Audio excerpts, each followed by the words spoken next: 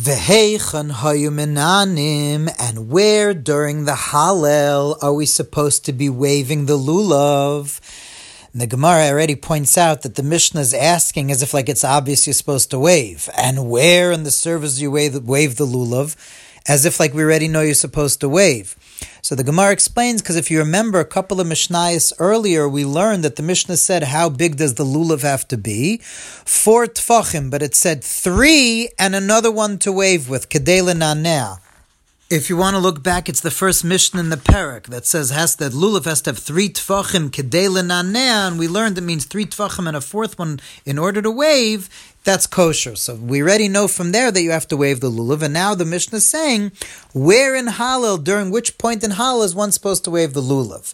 So the Beis Hillel says, B'hoidul Hashem tchila v'soif, when you say, Hoidul Hashem ki tov ki l'olam chazdoi, at that point in Hallel, in the middle of Hallel, and if you remember towards the end of Hallel, that's the end, that's the Tchila v'Soif. At the end of Hallel again, right towards the end, we say again the pasuk Hoidul Hashem ki tov ki l'olam chazdoi. There also you're supposed to wave the lulav. U'ba'ana Hashem Yishiana. And when you say Ana Hashem Yishiana, Divrei Beis Hillel. Here you have to look in the Hallel. I'm sure most of you are familiar with the Hallel, and this is halachically, we go like Beis Hillel. We wave during Hoidul Hashem ki tov ki l'olam chazdoi, when we say that pasuk in the middle and at the end, and by Ana Hashem Yishiana. Beis Shammai says, disagree and say that you also supposed to wave the lulav. Af Ana Hashem Atzlichana. Also when you say Ana Hashem Atzlichana, not just when you say Ana Hashem Yishiana, please God save us, but also when you say Ana Hashem Atzlichana, please God let us prosper. That's what Beis Shammai says, but we don't rule like Beis Shammai. That's why we wave the lulav only by Ana Hashem Yishiana and not by Ana Hashem Atzlichana. Rabbi Akiva says a third opinion. I used to watch Rabbi Gamliel and Rabbi Yeshua the way they would wave. That the rest of the nation, meaning everyone else in shul, everyone else used to wave their lulavs at certain point of Ana Hashem Yishiana, Ana Hashem Atzlichana, different points could be. But they, they would only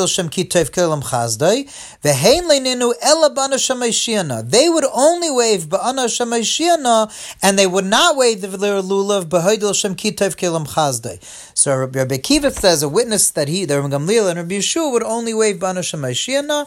But again, in this we paskin like Beis Hillel, we wave by hoidul Hashem ki tov ki l'olam chazdoi and by ana Hashem Yishiana. Important just to point out that the Gemara says we are sure to make sure to wave the lulav in all 6 directions, north, south, east, and west, and up and down. And the Gemara says that we wave the lulav in all directions, to, so to speak, destroy and stop bad spirits, evil demons, bad winds, like all this negativity. That's why we wave. Bepnimius, according to Kabbalah and Chassidus, we wave to bring the 4 letters of God's name, which the 4 species correspond to all 6 directions. And you understand that obviously Gemara and Chassidus are not arguing. Chassidus reveals the Pnimius. The inner meaning of the lulav is the 4 letters of God's name, and we're bringing it to all the 6 directions. And by doing that, that's what the Gemara means. By doing that is how you get rid of all the bad winds and all the bad spirits. Let's continue the Mishnah. A person that came from a journey, from traveling, and they didn't have a lulav, and then they get home, meaning they daven shachris in the morning, they said the morning prayers, but they didn't have a lulav with them. Then they got home and they forgot to take the lulav. When you enter your house, you should take it even if you're at your table, as the Gemara explains. What the Mishnah means here to say is that if you come home and you remember right away, take the lulav right away. But if you start eating, then you have to interrupt in the middle of eating to make sure to take the lulav.